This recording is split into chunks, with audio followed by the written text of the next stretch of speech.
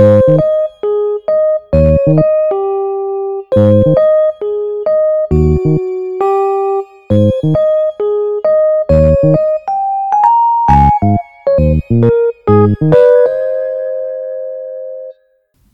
to the To Read List. I'm Bailey, and this is a podcast where I attempt to get through the 140 unread books on my shelf. With me, as always, is my friend Toby. Hey. My brother Andrew. Hello. And my beloved husband Dylan is our sound recordist. Hey. All right, I have a few things we need to talk about before we get going into this podcast. Okay, recently this week on Instagram, or Bookstagram, which I've just discovered from this podcast. Hashtag Bookstagram. There's been a meme, I guess, a trend, what would you call it, a chain letter? I think it's more of a trend. Yeah, a chain letter. I would call it a chain letter. You know those internet chain letters. Where everybody has been posting stacks of books in a rainbow. It's called hashtag Jen's Rainbow Challenge. And on Monday, the color was red, and then it was orange, and today is purple.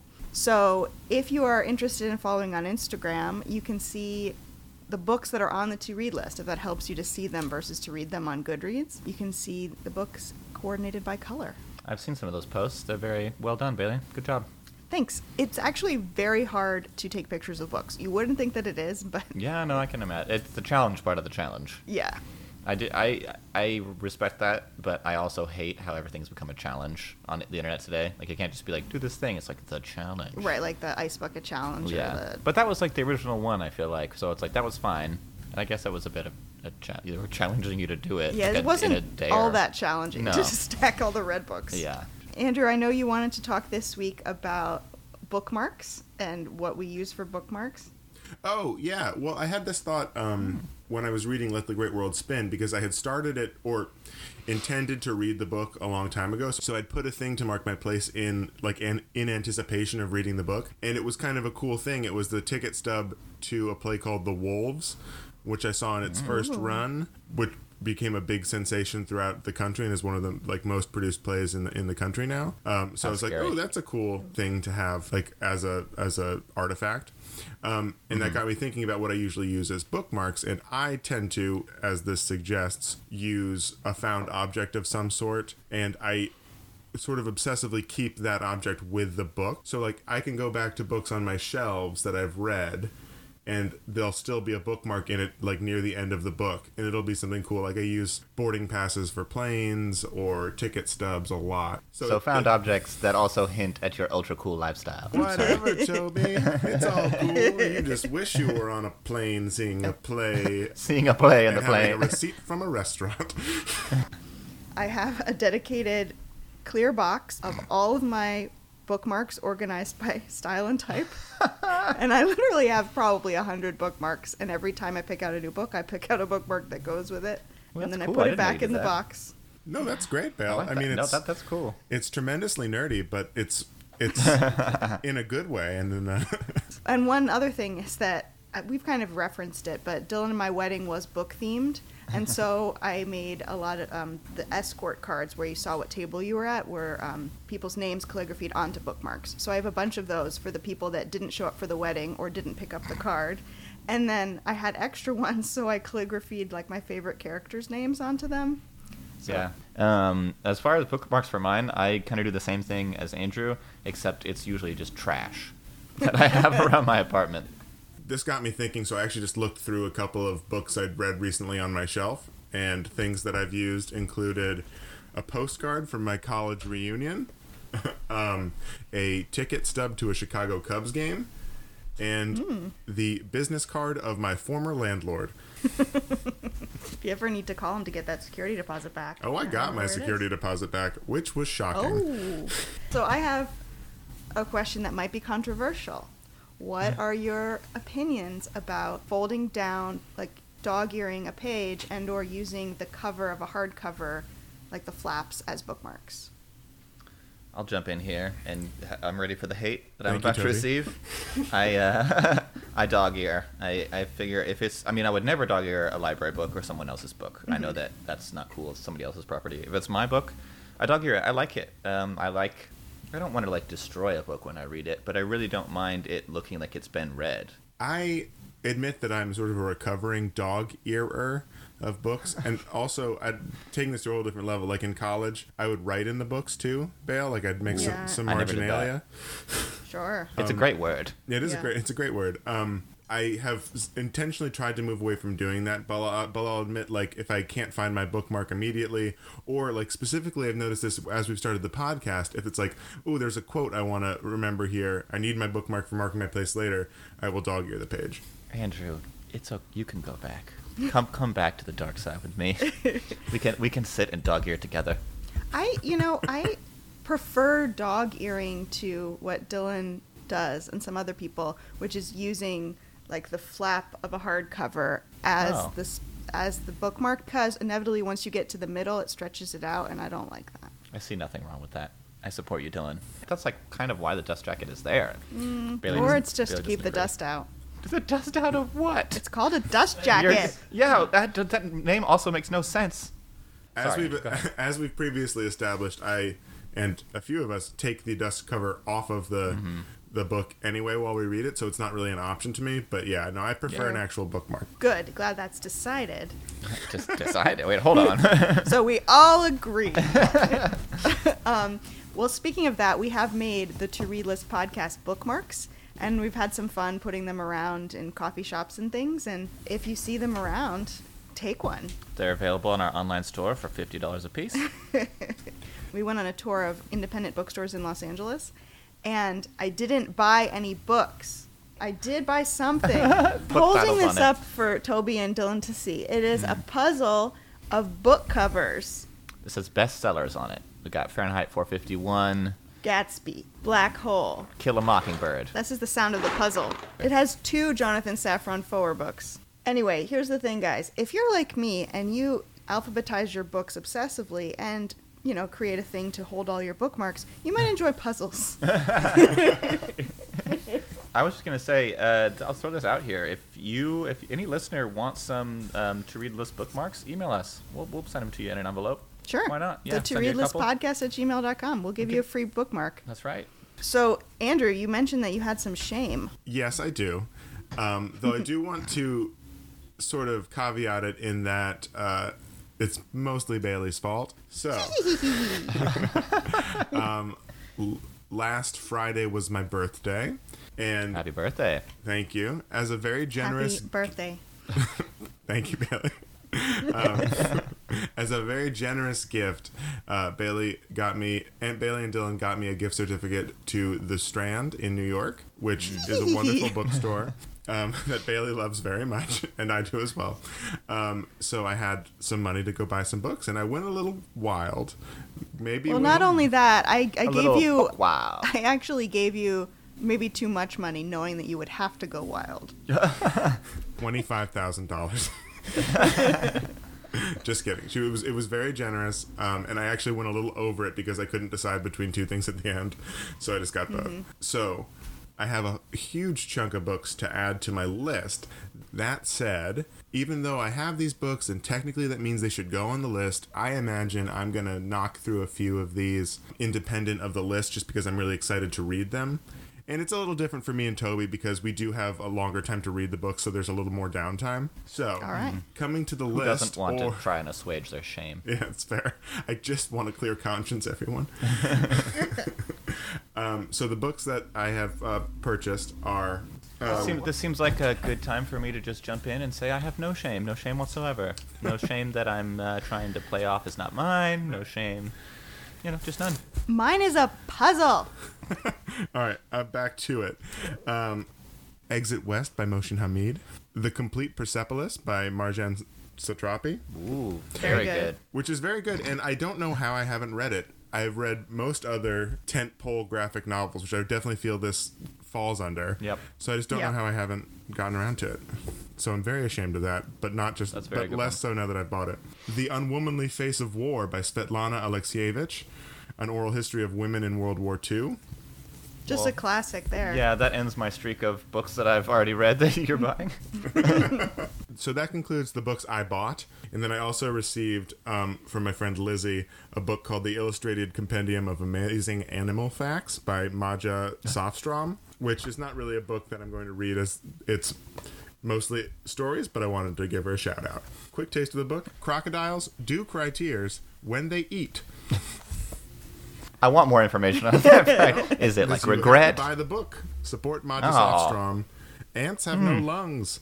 I feel like you should go on the streets of New York and just yell these facts at people. I agree. You're saying that as though I haven't already. This week, Toby is going to be reviewing a book from his shelf. Toby, what is the book? The book is Blonde by Joyce Carol Oates. It is a beautiful book, just looking at it. It's a cool edition, yeah. Mine is a black edition with a kind of like, looks like a silver nitrate photo of Monroe, or someone who looks like Monroe, kind of looking away. You just kind of see the halo of her hair, and that maybe she's wearing like a kind of dress. And she looks like lit by like maybe stage lights. So yeah, I'll just jump right into it. I mean, it's kind of a one-word synopsis. You know, it's a novelization of the life of Marilyn Monroe, whose real name is Norma Jean Baker. Joyce Carol Oates has been very straightforward about the fact that it's a novelization. A lot of the facts have been bent. A lot of the stuff, we go very deep inside her mind, far deeper than you could, you know, say is factual, because there's just no way to know a lot of the stuff that she kind of makes up about it. That being said, obviously she did her research, and most of the events are things that actually happened. So yeah, that's kind of what the book is about. It's just her life from very early childhood until right before her death. So yeah, the book in general, it was fantastic. It was incredible, like literally one of the books that I'm going to be thinking about for the rest of my life. Wow. Not only because it's so good, but because it kind of touches on all these different aspects of American culture, and it kind of considers what, you know, it's just, I think all of us, I can honestly say all of us in America, you grow up thinking of Marilyn Monroe as like this otherworldly figure. Like she's more than a person. She's like a myth that you hear about. You know, you see her everywhere. I hadn't ever considered before reading this book that she was a real person. Like she is turned by people who had an interest in turning her into a commodity, into something that was not really a human. I want you to read this book because I want to see if you think this is true. Okay. I think this is by far the saddest and most depressing book I've ever read, and it blows the previous saddest book I've ever read, A Little Life, out of the water. I do not think that's possible. It is so possible. I just for people who don't know, A Little Life is a book so sad that the cover of it is a man crying hysterically. He's in anguish. Okay, there are not tears coming out of his eyes, but come on, listeners, look up the cover, and he's clearly like destroyed by, anguish is more like it. I know a little bit about the life of Miss Norma Jean Baker. I do not believe that it can compare to the life of Jude St. Francis from A Little Life. Ooh, I really want you to read this book. Okay, I all just right. want to say, as the sort of neutral party here, both books can be sad and depressing and wrecking, and that's okay. You have to choose one. This podcast is about winning primarily. That's why I'm in it.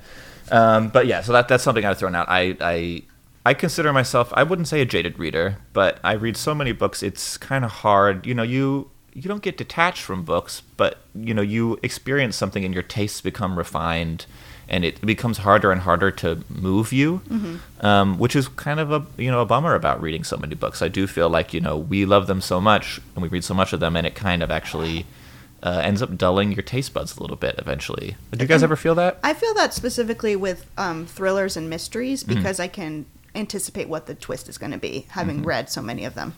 How about you, Andrew? Absolutely, totally agree. Doesn't even need to just be books. It's the podcasts, plays, stories, whatever, television. But yeah, and that's what sort of makes it special when something really stands out to you. Because you see so many things that are like huge themes that otherwise like would be devastating and whatnot. But you're like, oh, okay, watch next episode. Yeah, so that's kind of why this book was so special for me, because I absolutely loved it, but it was a trial to read. There are not many ups in this book. It is bad news every page. and literally, I would read it in the morning, and it would take me like a couple hours to shake it off. So yeah, it was a bit of a trial to read. That being said, I 100% recommend it, but that's what it was like for me. And I'm actually really glad that I had like kind of a deadline to read it, because I think even though I really, really enjoyed it, it could be so painful to read that sometimes I maybe wouldn't have read it that day if I didn't have to. Yeah, I get that. So if people want to read this book, just be prepared. You know, it's an intense book that will make you feel very intense feelings. So, there's so many themes in this book. So it's about, at the beginning of the book, we really see her as a child, as Norma Jean Baker, who is a person who considers herself to be and is someone very, very different from Marilyn Monroe. She had a mother who was schizophrenic and who was in and out of her life for a couple of years when she was young. And then she kind of got Norma Jean Baker back, her mother did, and they lived together for a very traumatic time because the mother was schizophrenic and just wasn't behaving in a way that was conducive to having a child. Mm-hmm. And in fact, early in the book, there is a horrifying scene where Norma Jean Baker's mother takes her, and there's fires up in the Hollywood Hills. This is mm-hmm. back in the 30s, 40s. Big fires, so like houses are burning down. And her mother is kind of edging onto a psychic break, and she gets Norma Jean Baker in the car, and they're driving around, and they're trying to find their way up into the hills, into the fire. She's trying to drive into the fire, and all the police have all the roads shut down because they're like, it's on fire up there, you can't go up there. Yeah. So she keeps driving to different roads that lead up in the hills and trying to drive them into the fire.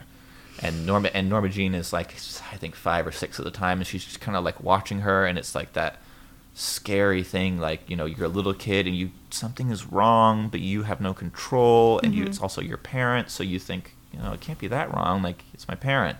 And that kind of leads me to one of the things about the book that I thought of when I was reading it, which is that it's almost edges on horror at times. Wow. There's just like violence, there's a lot of like, she fixates extremely on Norma Jean's periods, mm-hmm. which were very intense. Like, they would lay her out for 2 or 3 days, and in fact doctors would prescribe her codeine, and so to kind of deal with the intense pain, and that kind of began some of her problems with that. But I want to read an excerpt. This is not really from Marilyn Monroe's perspective. It's just like a chunk of really good writing describing Los Angeles. It was a season of no weather. Too early in the summer for the Santa Ana winds, yet the harsh dry air blown from the desert tasted of sand and fire. Through closed eyelids, you could see flames dancing. In sleep, you could hear the scuttling of rats driven out of Los Angeles by the crazed, continuous construction. In the canyons north of the city, the plaintive cries of coyotes. There had been no rain for weeks, yet day followed day, overcast, with a pale, glaring light like the inside of a blind eye. Tonight, above El Cajon Drive, the sky cleared briefly, revealing a sickle moon of the moist reddish hue of a living membrane. Ooh. So that's kind of like LA in the early days of the fire that I just described. It also sounds like LA today. Yeah. With the harsh brain, the pale glaring light like the inside of a blind eye, I was like, yep. One more quote. This is Marilyn Monroe speaking about the type of films that she's being offered early in her career. The studio only offers me sex films. To be blunt, that's what they are. The very title, The 7-Year Itch. My husband says it's disgusting and demeaning. Marilyn Monroe is this foam rubber sex doll I'm supposed to be. They want to use her until she wears out, and they'll toss her in the trash. But he sees through them. Lots of people have tried to exploit him. He's made some mistakes, he says. I can learn from his mistakes, he says. To him, Hollywood people are jackals. And this includes my agent, and people who claim to be on my side against the studio. They all want to exploit you, he says. I just want to love you. And that, her husband there she's speaking of is Joe DiMaggio, who she had a very brief marriage with. So there are a lot of details I could go into about this book, but honestly, I don't want this podcast to be too much of a bummer. I really don't want it. Suffice to say, the writing is beyond beautiful. It's an experience that will suck you in and leave you changed.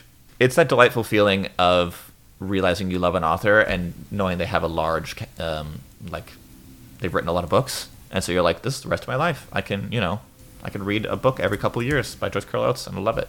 I love that. That's one of the cases where I get a book like right when it comes out, when it's one of my favorite authors, mm-hmm. that no matter what, it's going to be good. Yeah. My favorite example of that is Terry Pratchett in the Discworld series. Mm-hmm. There's enough of those to last me the rest of my life, which is fantastic. And then also P.G. Wodehouse.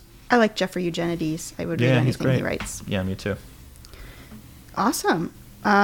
So I assume this is a 5-star and you're going to keep it. A 5-star, and I am going to keep it because my wife wants to read it, and but then I think we probably will donate it because somebody else needs to read it. We've both read it. I don't think I'm going to reread it. Donate it to me? Oh yeah, if you want it. Yeah, absolutely. Seconds ago you said you weren't going to take another book. I mean, I have some facts, but she's like very private. Not in. I mean, she has a very active Twitter presence, and obviously you can find some of her thoughts there. She sometimes I did not know that. riles up some controversy on Twitter. But I found this interview with a website. It's with The Creative Process, and almost all of her answers are like 2 words, like literally just answering the fact of the question. Here's one of the questions. In Blonde, you wrote, "If there was music in the scene, it would be a quick staccato music. Music also features strongly in We Were the Mulvaneys in many of your novels. So, is music important to your creative process?" Joyce Carol Oates.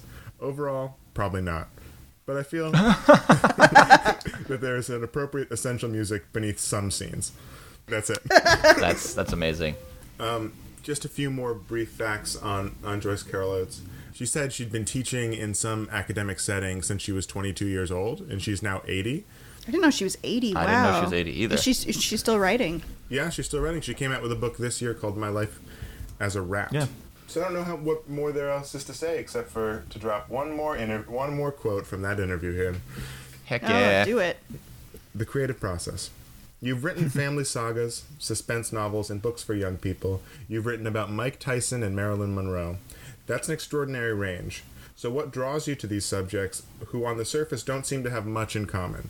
And can you share with us a little of your process of getting in character when the character you're writing about has life experience which are vastly different from your own?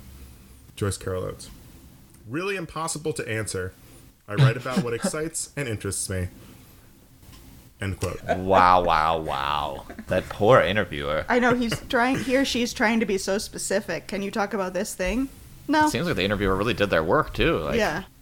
All right, Ugh. so Blonde by Joyce Carol Oates, 5 stars. 5 stars. Woo. All right, well, guys, I want you to get prepared for my book. I am hyped. The Hunchback of Notre Dame by Victor Hugo. Woo! Quasimodo. So, Quasimo, do it. all right. I'm holding up my book. It is a Barnes & Noble Classics, which I actually was Googling, and it might be worth some money because Ooh. it came out in 2004, and they don't make them like this anymore. How would that be worth money? Because people are buying the whole sets. Oh, they want to complete it. Yeah, Okay. and- So if the next episode of the podcast doesn't come out, Bailey sold it for $250,000 More like and $10, flew to but it's Aruba. something. One thing I do like about it, speaking of bookmarks, is it has a little ribbon bookmark attached to it, which you can use, and it has those like gold pages. Yeah. Very cool. All right, so this book, the original title was Notre Dame de Paris, meaning, Our Lady of Paris or Notre Dame of Paris. So this isn't about necessarily just the Hunchback, you guys. Ooh. It's more about Paris as a city and more about Esmeralda. And Esmeralda in the book is called a gypsy. I'm not sure if that's the word that Roma people prefer to be called, but in the book she's called a gypsy. She is only 16, which I think is Ooh. good to know. Okay. It influences your interpretation. But it's essentially about people Esmeralda comes in contact with and their reactions to her, all set around, this time period in the 1400s when, it's not so great to be a woman, it's not so great to be different. And the Hunchback of Notre Dame, Quasimodo, who in the book is deaf, which I think is very different from what you might think, certainly different from the Disney movie. I did not know that. Also makes him even more separate. He is deaf, but he is not mute. He speaks very articulately. Frollo adopts him. Frollo in the book is a deacon, I believe, at Notre Dame. He's a church leader, whereas in the Disney movie, which you might have seen, he's more of like a magistrate judge type. Okay. But he's a leader. He adopts and raises this hunchback to become the bell ringer of Notre Dame, but he doesn't want him to leave Notre Dame. He says that you're a monster, everybody would hate you. At the same time as Esmeralda is dancing in the street, and Frollo is seeing her and watching her and wanting her, but he won't even let women into Notre Dame. He hates women so much, and the time hates women so much. So he's feeling very conflicted about that. And so that's sort of the basic beginning, and if you probably know essentially what the novel is about. I don't want to get into too many spoilers. Is that accurate? Yeah. Is that good? That's great, though. I am curious. I don't want you to get into any sort of spoiler territory, but aside from the general setup, and we're fighting against an obviously like Disney-fied version of it, but how different is what happens? Here's the thing, is like I expected it to be completely different. Uh-huh. There's a lot of stuff that's in the movie that you wouldn't expect that's actually from the book. So there's a lot that is similar. The talking gargoyles. You know, no, but there's a scene where Esmeralda says she looked at Quasimodo and it looked like he was talking to the gargoyles. Like as if like they were his friends, but they didn't talk back. Interesting. There's a lot, like, it was clear to me that the Disney people had read the book. There were some references. Oh, that's good. Like, in the opening scene, Quasimodo's mother, who is a gypsy, and in the movie she's a gypsy, and she is running, and she falls, and she, hurts her head and dies.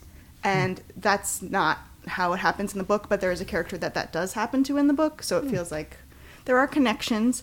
The ending is extremely depressing. Well, it's a tragedy versus the Disney version.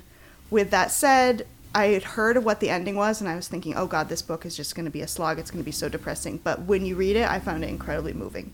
Oh. So I don't want to say what happens, but it doesn't end the way it ends in the Disney version. Yeah, I don't know the real ending. I just always have heard that it's much more brutal and depressing than the Disney-fied version. This book I actually read really quickly. The book, my copy I have is 650 pages. I read it in a few days. Whoa. Here's the thing. It's really good. Yeah? It's very good. It surprised me how great it was. With that said, I think this is one of the few books where I've thought, maybe I should have read an abridged version. Oh. Because there are parts that you can entirely take out, and the Disney version does that. And, I kind of respect that. Like, the whole first 150 pages, it follows this character, Gringior, who's like, he's not really all that important. And then Victor Hugo will go on very long descriptions, literally chapters long, 30 pages long, where he will list the streets in Paris. Wow. So I'm just going to, give you a little taste of that, just so you can get a sense of what I'm talking about. While you look that up, I'm going to say I have read and very much enjoyed The Count of Monte Cristo, but it was in a abridged version. But I loved the abridged version because they literally... I wish I remember what the edition was, because it was one of my favorite things I've read. But they abridged stuff, and they put in a note. They were like, here's what you're missing. Yeah. Like, not much. Like, it's like there's a little side quest, and it goes on for 120 pages. It has no impact on the plot. And it's literally like they were just like, I'll just put it in there. I want to write this. This is fun. Right. And I think I was nervous when I first picked up my little pocket edition. I thought it was abridged, and I thought, oh no, it won't count. But it really counts. You're getting everything. So, for example, this is page 155. This is about a road. It crossed the water twice, under the names Petit Pont and Pont Notre Dame. The second called on the left bank Rue de la Harpe, in the island, the Rue de la Ballerie. In the right bank, Rue de la Saint-Denis. It just like listing names of roads. And you're like, I don't think this is important, Victor Hugo. And he's like, no, I got to give you a picture of Paris of the time. It almost sounds like he's like one of those people who's trying to write and do like his word count for the day. It's like, I only have 200 words left.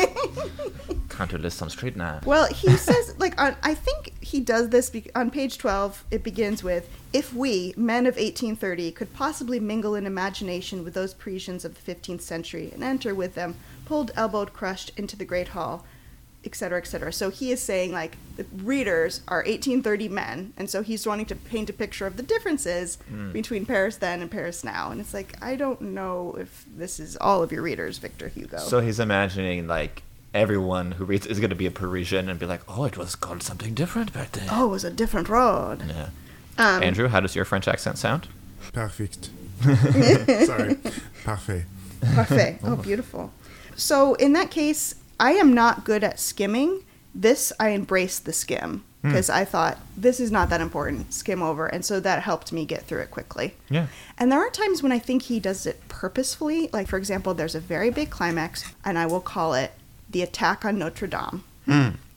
And he cuts away from the most climactic moment and goes to a different character on the other side of the city, which is the king of France. But he had not been in there before, and you're like, what are you doing? Oh my gosh, all the tension. But I thought, this has got to be purposeful. Yeah. And then he gets you back up to it, but you can skim through it a little bit. So I love this novel. It made me not so scared to read Les Miserables, which is coming up, because I liked his writing a lot and I sped through it. The character descriptions are great. Dynamic action, dynamic climax, I was speeding through this book excited to see what would happen. It is also funny, which surprises me. So one big difference is in the Disney version, Esmeralda falls in love with Phoebus, the captain of the guard, played by Kevin Kline. Mm-hmm. In the book, Phoebus is a terrible person. He's just kind of like a user. He goes through all of these women. He has no interest in Esmeralda besides getting her in bed. So on page 382, he says, "Do I love thee, angel of my life?" cried the captain, half kneeling before her. "My body, my blood, my soul, all are thine, all are for thee. I love thee, and have never loved any but thee." The captain had repeated this phrase so many times on so many similar occasions that he delivered it all in one breath and without making a single mistake. So he's funny, and he knows he's funny, and I enjoyed it. You might think, oh, the Disney movie added in that adorable goat, Jolly. False. That goat is in the book. Wow. Right from the beginning, he is Esmeralda's sidekick. He is hanging out. He is dancing with her. He can do tricks. He can do math. He can spell Phoebus with blocks because she's obsessed with Phoebus, and so he learns how to spell Phoebus. First chapter is POV from the goat. It's a lot about hay. There is a point in the book where the character Grinjour has to choose between Esmeralda and the goat, and he can't decide. He loves that goat. And then one other thing I wanted to say, you can tell it from the Hellfire song, and I think from seeing this movie as a kid, this is the first example of toxic masculinity. I think I can, as a kid, I think this is the way I first understood it, where it's like, it is not her fault that you are obsessed with her, but you are taking it out on her. Oh, so Frollo says, "O girl, have pity on me, thou thinkest thyself unhappy. Alas, alas, thou knowest not what misery is. Oh, to love a woman, to be a priest, to be hated, to love her with all the fury of your soul." So he's just talking like, your life might be on the line, but I'm the one who's really suffering right now. How dare you make me obsessed with you? Exactly. Yeah. How dare you? I loved Hunchback. I'm giving it 4 stars. I'm not going to give it 5 because, there are parts that you can skim. I imagine if you were to listen to it on Audible, that would get hard because it'd be harder to skim. I think if you're going to read it, you should actually read the book or even an abridged version, but it holds up. I really liked it, and I'm definitely going to keep it. It's a classic. People will. And it's pocket edition. Takes up no space. Exactly. Amazing. Yeah. That's excellent. I'm surprised at how close you said it was to the Disney version, because, people love to be like, ha, did you know it's very different? Well, it's clearly a lot of it is different. I was just surprised at how much of it was the same. Yeah. Well, Victor Hugo is an up-and-coming young French writer. Just kidding. Victor Hugo was born in 1802 in France. He has developed a reputation as one of the greatest artists of French history. To that end, he is buried in the Pantheon in Paris next to Alexandre Dumas and Émile Zola. So throughout his life, he wrote in a lot of different mediums. English-speaking audiences seem to know him primarily through Les Miserables and Hunchback of Notre Dame, but he is actually more known in France for a couple collections of poetry he'd written. And he was also a very active politician, serving formally as a representative in the government in various different forms during the rather tumultuous time in history of France in the 1800s, dealing with the fallout of the French Revolution and Paris Commune and all kinds of different things like that. He was actually exiled during the reign of Napoleon III. He went to Guernsey during that time. That's actually where he finished Les Miserables. Because he wanted some cheese. How dare you? I want to tell a story specific to Notre Dame, the Hunchback of Notre Dame. Okay. So, and this is a rumor you're going to see if you look up Victor Hugo facts. They're going to say that he wrote in the nude, but it was but it's actually a more fun story if you know why he wrote in the nude. Because he did. Okay, and let me just tell you. Basically, he signed an agreement to write The Hunchback of Notre Dame, but kept getting delayed through other projects and things like that. So to make him adhere to a writing schedule where he couldn't get distracted, he had people who worked for him, servants in his house, take away all his clothes. And leave him in a room and just take away his clothes so that he couldn't leave the house because he wanted to go do something else. Wow. That's amazing. And he did have a shawl he wore during it, but it wasn't something you could go out in public in. So, like, at the end of the day, his servants would bring him back his clothes, and, like, he could go get dinner or whatever he wanted to do. But it's actually pretty smart. Oh, so it would be just during the hours of the writing. Like, yeah, to give him... Like, Okay. so he wouldn't be distracted. They took away his clothes. That's funny because when you say that fact just by itself, I immediately imagine, like, such a passionate writer, like, must do it buck naked. But no, that makes more sense. No, see, that's the thing. And, you know, I completely confess that I could be wrong here, but I read so many different articles where, like, that's what they would say. Like, he was so passionate, he needed to feel the world. And then I found, like, actual, like, scholarly articles that were like, no, it was because he, like, literally knew he'd be distracted by, like, going out to get lunch if he didn't have to do the no clothes challenge for his writing. The no clothes challenge. I don't want to go much further than that. One other thing I will add, just because it came up in your review, Bailey. At the time that he was writing this, Paris was really falling into disrepair, specifically old landmarks of that time, and most specifically the Cathedral at Notre Dame. His inspiration to write this book was to spur people to, like, care about these monuments and to renovate these monuments. I'm going to literally read from Wikipedia, which is not what I want to do here, but I'm going to.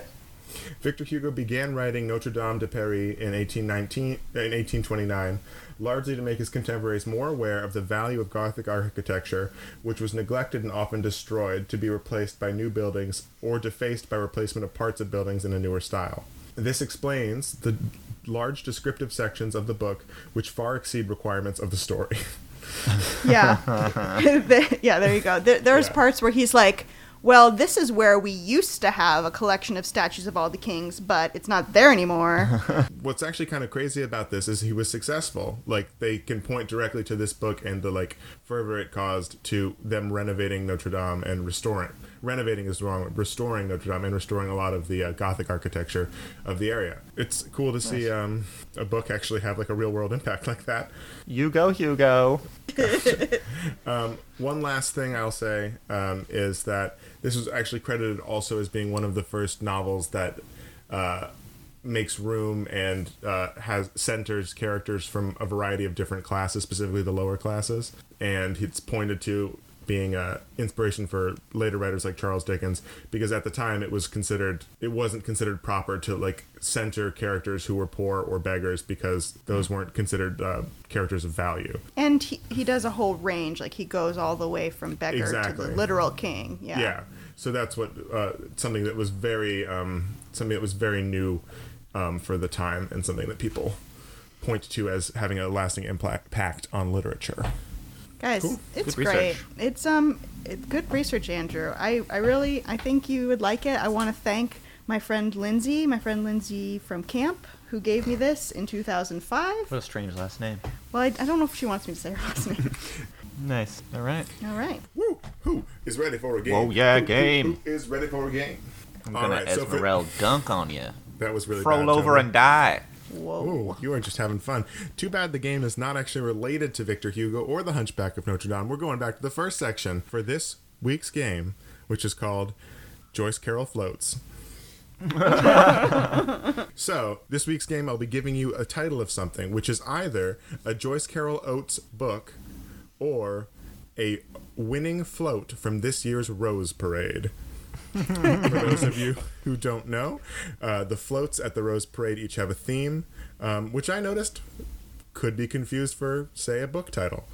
Are you guys You have too much time on your hands. All right, let's do it. So, last week Bailey won. So, Bailey, you can decide if you'd like to go first or second this week. I'll go first. Just Toby, kidding. I know this time. I'm I'm gonna let Toby go first. Oh, All right. no. Excellent. All right, so I'm going to say we're going to do this one kind of more rapid fire because they are relatively short. First person to get 5 correct will win. And I'm guessing that the correct response is either float or oat. Yes, that is Okay. obviously the only way you can respond to these. All right, Beautiful Days. Float. That's incorrect. It's an oat. Bailey. Ha. Wild Saturday. Float. That's incorrect. That is also an oat. Garden Fresh. Float. That's correct, Toby. Toby has our first point. Yes. Harmony's Garden. Oat. That is incorrect. That's also a float. That's what I would have said. Wild Nights. Oats. That's correct. Toby's running Oh, away no. with this. Tree Frog Night. Float. That's correct, Bailey. That is a float. Yes. A divine melody resonates in all. Oat. That is not. That's a float. A carousel of experience. Oat. No, that's a float. What a kind of Oh my god. far out frequencies. Float. That's correct. Toby's almost there. Yes. Crossing the border. Oat. That's an oat. Okay, Bailey's getting closer. Backyard harmony. Oat. Nope, that's a float. Wonderland. Oat. That's correct. Bailey has tied it up. I've heard of that one. No. I'm sorry, I don't know what you have and have not heard of. Andrew, come on. The Goddess and Other Women. Oat. That is correct. I know that one. Oh, see, there you go. Come on. I'm a real oat head. I'll take you there. Float. That is an oat. Ha. Where are you going? Where have you been? Oat. That is an oat. And I know Toby is that our one. winner at a score Yes! of 5-3. Congratulations. You're Redemption. back on the board. Yes. Ah. Good job. Time to make an Instagram Toby. post about this. Not jealous. Good game. Good game. All right. Well, it's that time again. The choosening. So, the choosening. The choosening. Well, Toby has 17. Do Androids Dream of Electric Sheep by Philip K. Dick. Ooh. AKA Blade Runner. Yeah, I'm very excited. This is, obviously, like Bailey said, this is the novel that Blade Runner is based on. Very loosely, as I understand. I have only read a full novel of The Man in the High Castle, which is a bizarre book. But I'm really excited to read this. I love Philip K. Dick. I'm really Cool. excited. Before you pick, I just want to say that I'm very excited, and I want to say doing this podcast has made me less afraid of getting the classics. Like this Hunchback. Oh, Dylan's looking at me like, better watch out what you wish for. But this one, like, I was really scared of. I was like, oh God, this is going to be horrible, and I really loved it, so. Well, it's a good thing you say that, Bailey, because you have number 114, which is not that at all. You have The Sun is Also a Star by Nicola Yoon. Oh, yay! This is going to be a movie coming out soon, and I wanted to watch it before the movie came out. I've never heard of this book. Oh, it's a YA awesome love story. Nice. So, it'd be very different Do you know from the bear- Giovanni's Room. Do you know the bare fact? I don't know. I know the cover looks really cool. I think it's a romance between a young black woman and an Asian man. Cool. You got a good mix of classics and, popular new in there. Cool. So, we've just finished the choosening, which is very exciting. However, next week we have a special guest episode. We A have very special episode. We have a special guest, Miss Talia Bolnick, who you'll meet next week. She has chosen a book off of my list, 1984 by George Orwell. So we're all going to be reading and reviewing that. Very excited. And Yep. then the episode after that will be Giovanni's Room, and The Sun is Also a Star. All right, well, thanks for listening to the To Read List. If you'd like to get in touch with us, you can email the To Read List podcast at gmail.com. Follow us on Goodreads at goodreads.com/the To Read List podcast. We're on Facebook and Instagram at the To Read List podcast and on Twitter at To Read List pod. And thanks everybody for listening. If you enjoy the podcast, please go ahead and leave us a review on iTunes. It helps us so much. It's just a tap of the button on that 5th star to the right. And if you really want to help us, you can go ahead and write a review, which counts for even more. And we will love you forever. As always, thanks to Miss Jillian Beth Durkee for composing our intro song. See you in 2 weeks. Happy reading. Books, Books, books, books.